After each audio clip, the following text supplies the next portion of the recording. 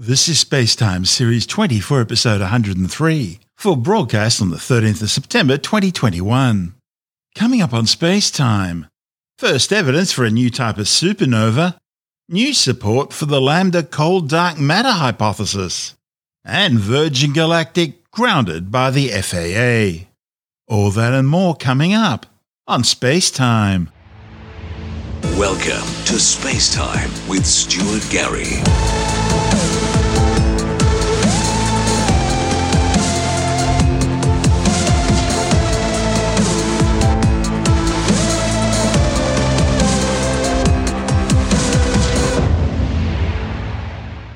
Astronomers have gathered evidence for what appears to be a new type of supernova.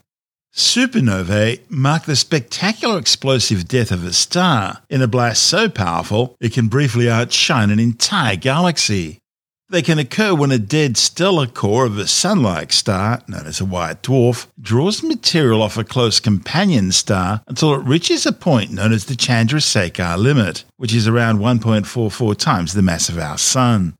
This Chandrasekhar limit is a barrier for something known as electron degeneracy. This is the quantum mechanical effect arising from the Pauli exclusion principle that prevents more than one fermion, which is a subatomic particle such as an electron, from being in the same minimum energy level quantum state at the same time. When a white dwarf exceeds this Chandrasekhar limit, it triggers a thermonuclear supernova explosion which will destroy the progenitor star. If a white dwarf close to this limit gravitationally drags additional material onto its surface to the point where it exceeds this Chandrasekhar limit, it can trigger a massive thermonuclear supernova explosion, destroying the white dwarf. A supernova can also occur when a star far more massive than the Sun runs out of fuel for core nuclear fusion. Now, this causes the delicate balancing act between nuclear energy pushing outwards from the star's core and gravity crashing down towards its center from continuing, and gravity wins, causing the stellar core to collapse inwards and triggering a shock wave, causing what's called a core collapse supernova explosion. Now, these stars have so much mass that their immense gravitational collapse is able to punch through the electron degeneracy barrier of the Chandrasekhar limit, crushing the core's negatively charged electrons and positively charged protons together to form neutrons, in other words, creating a neutron star. Now, if the progenitor star is big enough, instead of forming a neutron star, it'll collapse down even further, creating a black hole, an area of infinite density and zero volume where gravitational forces are so strong, nothing, not even light, can escape. Because most stars are born in close binary systems, a neutron star in such a system can end up spiraling into a close companion star, and that would trigger another core collapse supernova. But such an event has not previously been seen, at least not until now. Astronomers using data from the Very Large Array Sky Survey have detected a new very luminous radio source, catalogued as VTJ 121001 plus 495 9647. This object wasn't present in earlier radio surveys. And follow-up radio and optical spectroscopy showed that the radio source is consistent with an expanding supernova remnant which is interacting with surrounding material which appears to have been ejected from the same star a few centuries before its explosion. The authors are associating this source with an unidentified X-ray transient which occurred at the same location back in 2014, and that suggests the explosion produced a relativistic jet. A report in the journal Science says this combination of properties is consistent with predictions for a merger-triggered supernova, the first ever detected. This is Spacetime. Still to come, astronomers detect the longest intergalactic cosmic filament ever seen, which they say strong support for the lambda cold dark matter hypothesis. And the European Space Agency sets a new record with the detection of their millionth near-Earth object. All that and more still to come on Spacetime.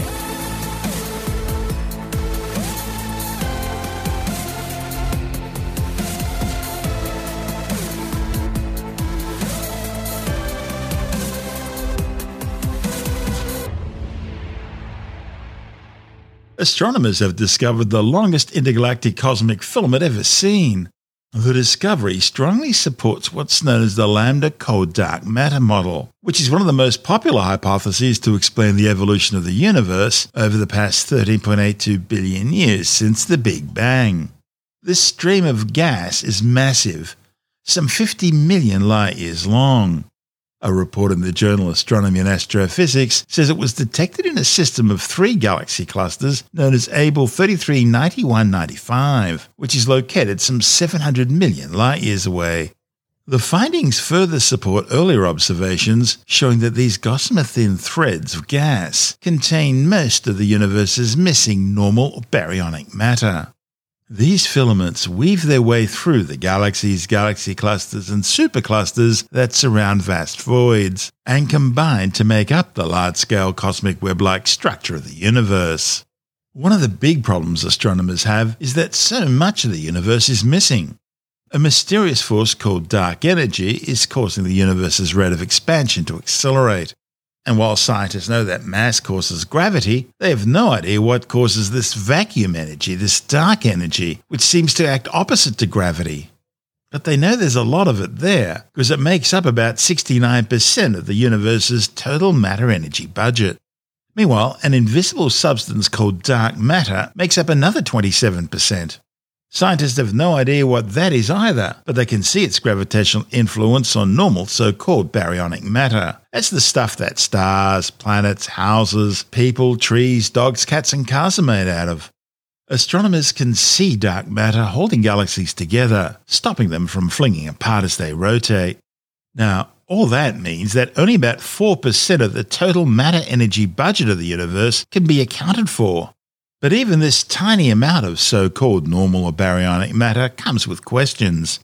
That's because about half of what scientists calculate should be there can actually be accounted for. But over the last few years, there's been more and more evidence that the missing baryonic matter is contained in these gossamer-thin gas filaments threading between galaxies, galaxy clusters and superclusters which surround the vast voids of the large-scale cosmic web-like structure of the universe.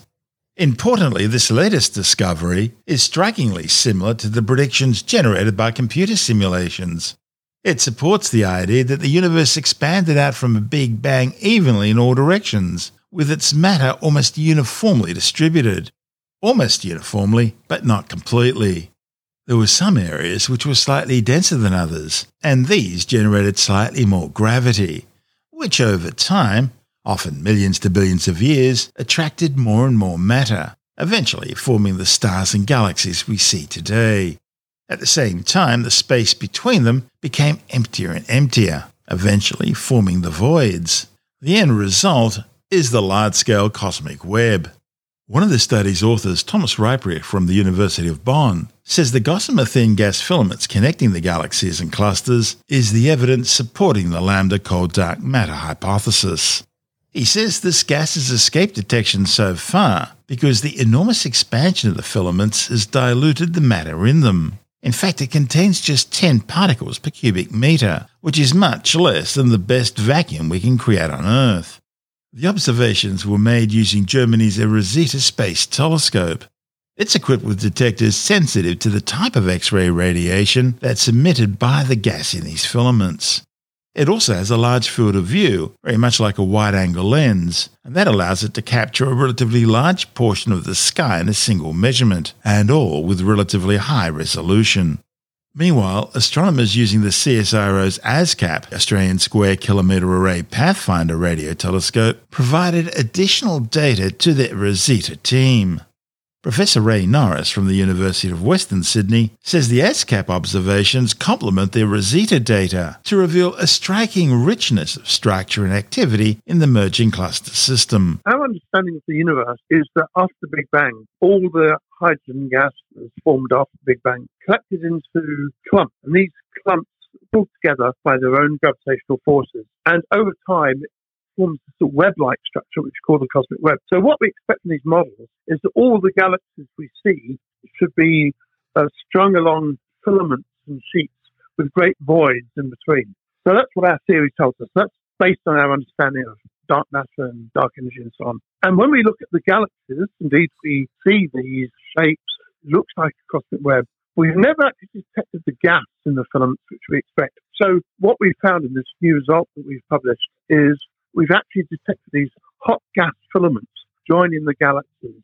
And so this is another step in confirming that basic model with dark matter and dark energy is correct. And not only does it help to confirm that, it also explains where all the missing baryonic matter is, because this has been one of the big puzzles, not just the missing dark matter that's very trendy to talk about, or what the dark matter even is, but the big head scratch has been, well, where's all the normal matter? A lot of it's missing. That's absolutely right. So when we count up all the matter we see in stars and galaxies, there's still not enough of it. We still expect to see more. And what we've discovered in this filament is that all this mass of hot gas strung out between the galaxies, which very nicely explains the missing matter. How is this research carried out? This was a huge international collaboration led by the University of Bonn. Yeah, it's really interesting. So right now, there are these two big new instruments, which are both surveying the sky. And one of them, eROSITA, which is built by the Germans, is looking at X-rays. And the other one, ASCAP, built by Australia, is looking in radio waves. So we're both doing a very similar thing, but very different wavelengths.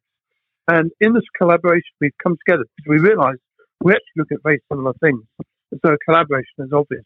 And so in this result, we've actually used both telescopes, eROSITA and ASCAP, to survey large areas of the sky and look around this cluster and see what we see.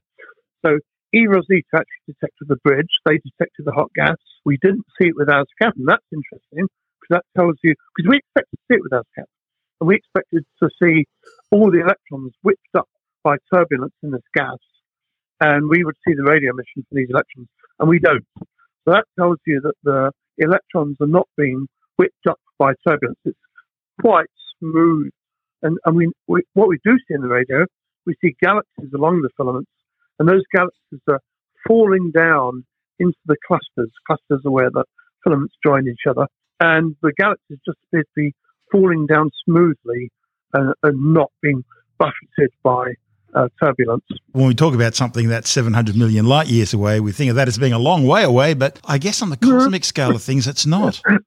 That's right. Yeah.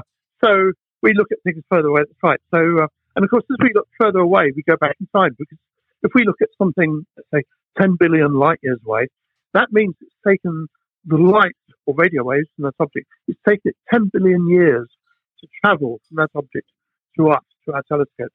And so we are actually seeing it as it was 10 billion years ago when the light or radio has left it. So when we look out further and further in the universe, we're also looking back in time when you see the very early universe. And so it's really good for this sort of stuff, because we can see we can see the clusters like this one, we can see how they're joined. And we go further back in time by looking at objects further away, and we can see the proto-clusters, when the clusters are first forming, when the cosmic web is first pulling together. And so we can see all the stages of the formation of the cosmic web. It's a bit like trying to see the forest for all the trees. Is it a difficult job to be able to place ourselves in the universe on that scale? Well, you're right about the forest and the trees. I mean, one of the problems is that we've had these fantastic telescopes in the past which are able to see exquisite detail in these things. But what we really need to see these clusters is we need telescopes that will see large areas. And this is what both eROSITA and ASCAP do. They're really good at looking at large areas of sky. So our ASCAP radio telescope, it can see as deep into the universe as any other telescope. But its real magic is it can see large areas at once. And so we are seeing things that people have never seen before, just because they haven't been able to stand back. We've been studying the trees, we're able to see the patterns in the forest as well. With these new observations, does that put an end to MOND, modified Newtonian? Or shouldn't we go there? Some of us would say that MOND was dead a long time ago, but that's a really good question. So we've known for a while that models of dark matter have problems. So we know there's mass there that we don't see. We see stars going around in galaxies, we see galaxies going around in clusters, and it's as if there's a whole load of missing mass there, which we call dark matter. Now, MOND is an idea that maybe there's no dark matter. Maybe it's just that MOND stands for modified Newtonian dynamics. Maybe our laws of gravity are slightly wrong. And it's a good idea. But the trouble is, MOND, it attacks problems piecemeal. It doesn't actually give you an alternative theory, and it doesn't predict stuff that we're seeing. So, for example, this discovery of the cosmic web, the filament we've now found, that's totally predicted by our idea of dark matter. This is not predicted by MOND. So I wouldn't say this is what cures MOND stone dead. I would say MOND has been comatose for a while. And the prognosis is not good. That's Professor Ray Norris from the University of Western Sydney. And this is Space Time. Still to come, more than 1 million near-Earth objects detected and Virgin Galactic grounded by the FAA. All that and more still to come on Space Time.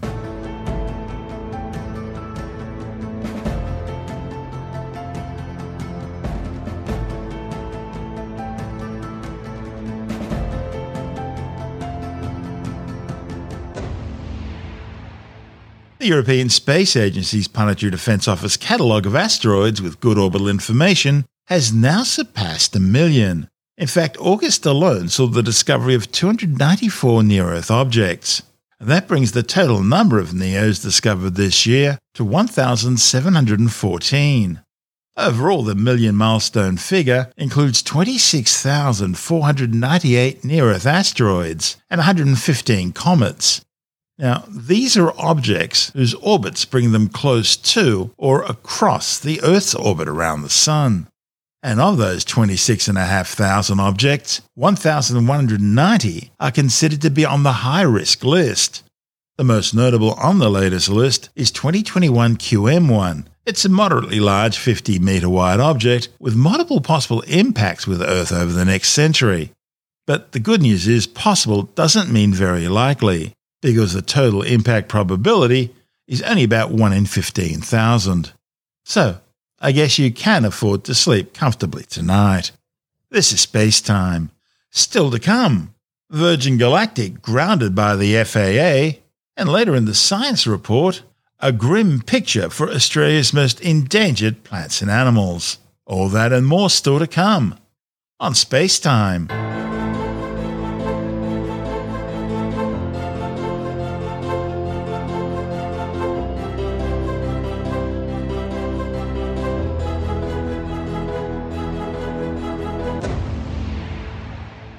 The United States Federal Aviation Administration, the FAA, has grounded Virgin Galactic as it investigates why its last flight to the edge of space deviated from its planned trajectory. The July 11th flight by the Spaceship Two Unity carried Virgin Galactic boss Richard Branson to an altitude of 86 kilometres. The FAA says it's keeping a close eye on Virgin Galactic's own investigation of the mishap, which occurred during the ascent over Spaceport America in New Mexico. The report suggests that Unity's climb was too shallow, with the nose insufficiently vertical. Now, Virgin Galactic says Unity did encounter high-altitude winds and they changed its trajectory, but overall the flight remained within mission parameters, achieving Mach 3 and an altitude of 86 kilometres before safely returning to the Earth. It's unclear whether Unity's next flight, which will carry members of the Italian Air Force, will still take place as scheduled late this month or early next. Virgin Galactic reopened ticket sales last month, selling trips to the edge of space at $450,000 a seat. And that's a sharp increase on the $250,000 ticket price they were charging previously. The company says that so far around 600 people have booked seats. This is Space Time.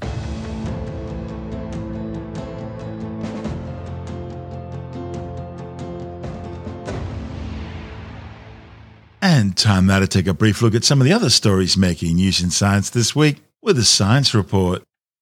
A new study has found that the Delta variant of the COVID-19 coronavirus is 8 times less sensitive to the antibodies generated by vaccination with Pfizer or AstraZeneca compared to the original China Wuhan virus strain.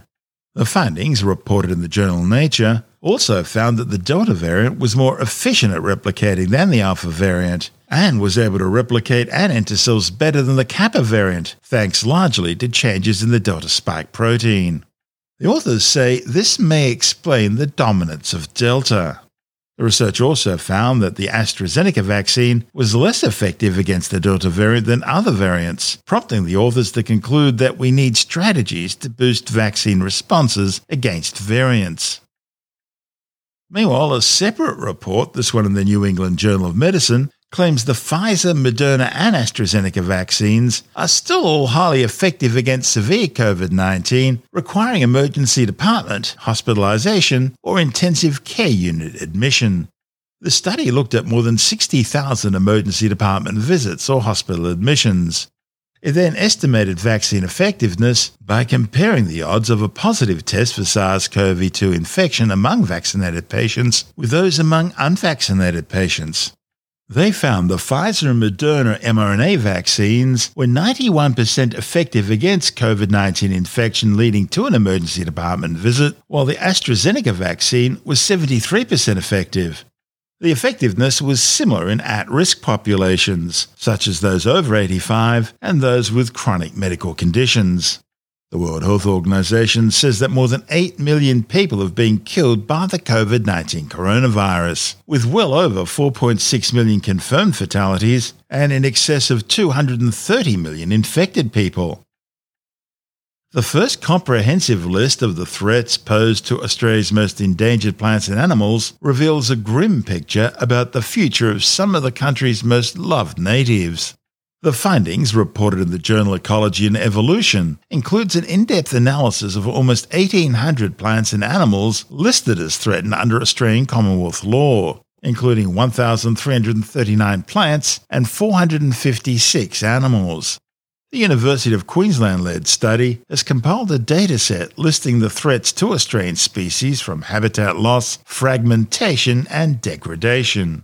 Among its many findings, the swift parrot is facing 17 different threats, including habitat loss from logging and agriculture, invasive weeds, and the many and varying effects of climate change.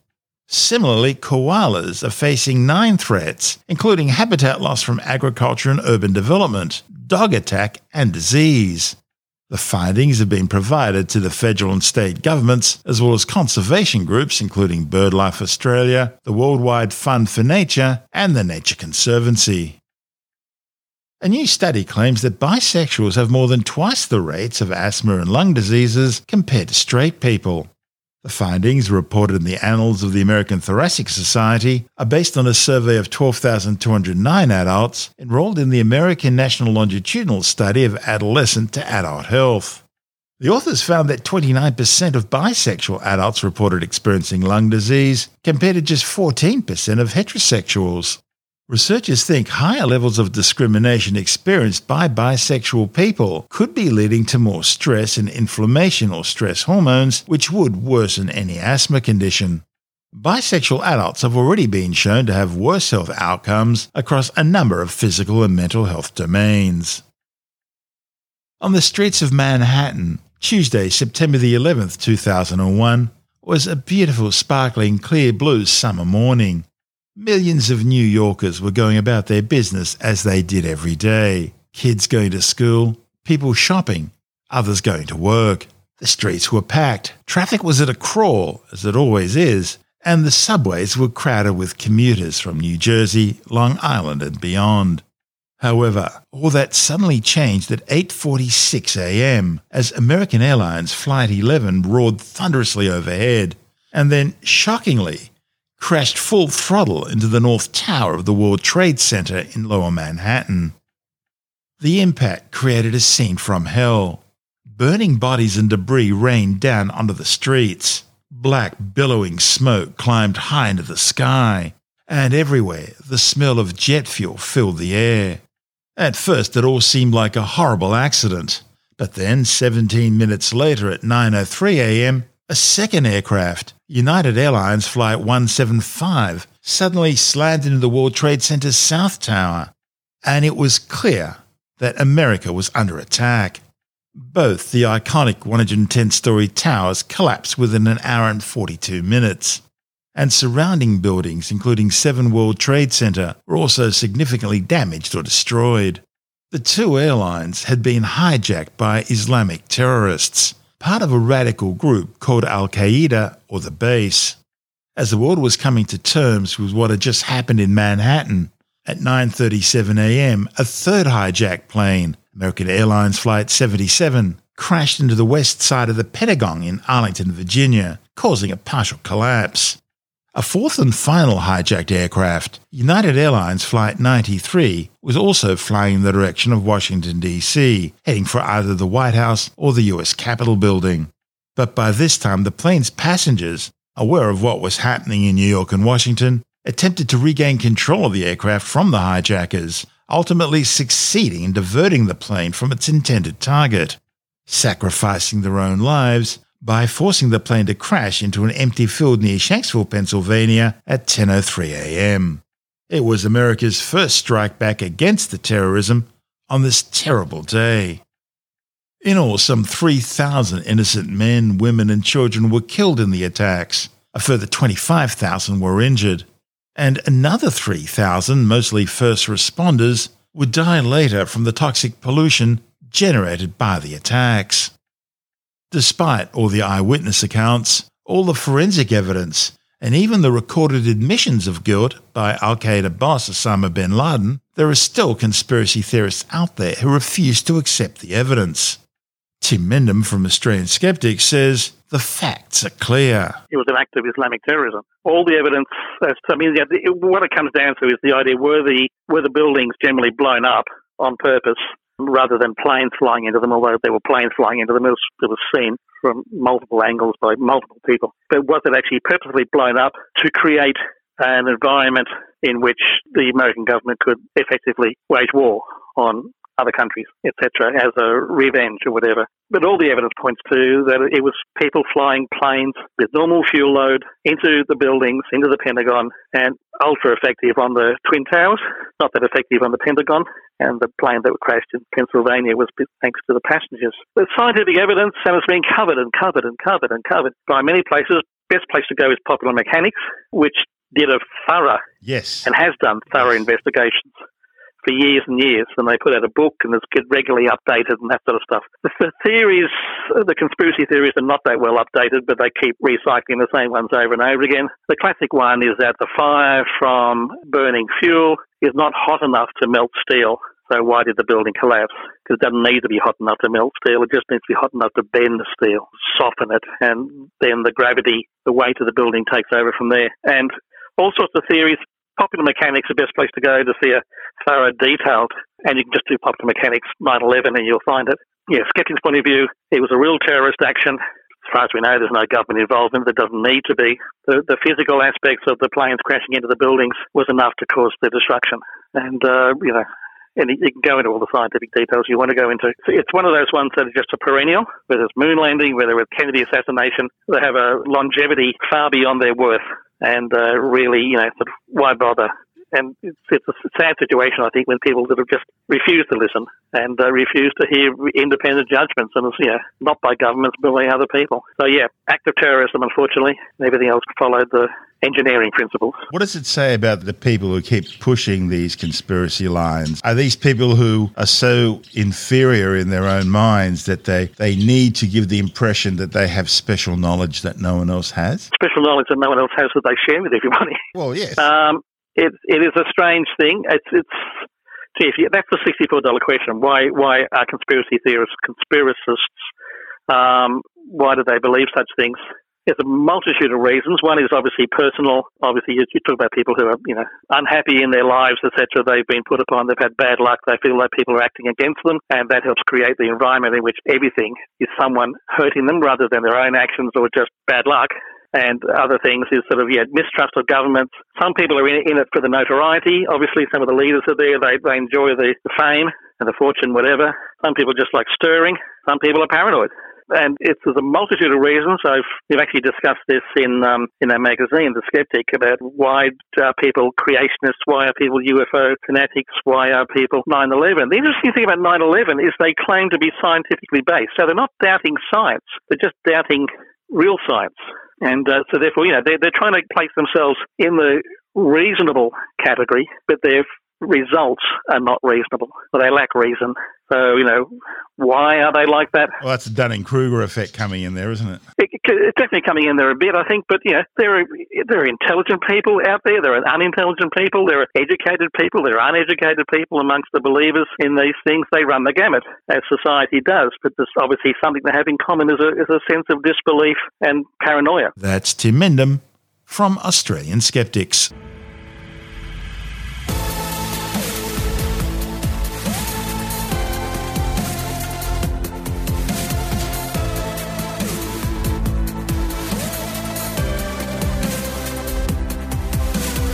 And that's the show for now. Spacetime is available every Monday, Wednesday and Friday through Apple Podcasts, iTunes, Stitcher, Google Podcast, Pocket Casts, Spotify, Acast, Amazon Music, Bytes.com, SoundCloud, YouTube, your favourite podcast download provider, and from spacetimewithstuartgary.com. Spacetime's also broadcast through the National Science Foundation on Science Zone Radio and on both iHeartRadio and TuneIn Radio. And you can help to support our show by visiting the Spacetime store for a range of promotional merchandising goodies, or by becoming a Spacetime patron, which gives you access to triple episode commercial-free versions of the show, as well as lots of bonus audio content which doesn't go to air, access to our exclusive Facebook group, and other rewards. Just go to spacetimewithstuartgary.com for full details. And if you want more Spacetime, please check out our blog, where you'll find all the stuff we couldn't fit in the show, as well as heaps of images, news stories, loads of videos, and things on the web I find interesting or amusing. Just go to spacetimewithstuartgary.tumblr.com. That's all one word, and that's Tumblr without the E. You can also follow us through @StuartGary on Twitter, @SpaceTimeWithStuartGary on Instagram, through our Spacetime YouTube channel, and on Facebook, just go to facebook.com/Spacetime with Stuart Gary. And Spacetime is brought to you in collaboration with Australian Sky and Telescope magazine, your window on the universe. You've been listening to Spacetime with Stuart Gary. This has been another quality podcast production from Bytes.com.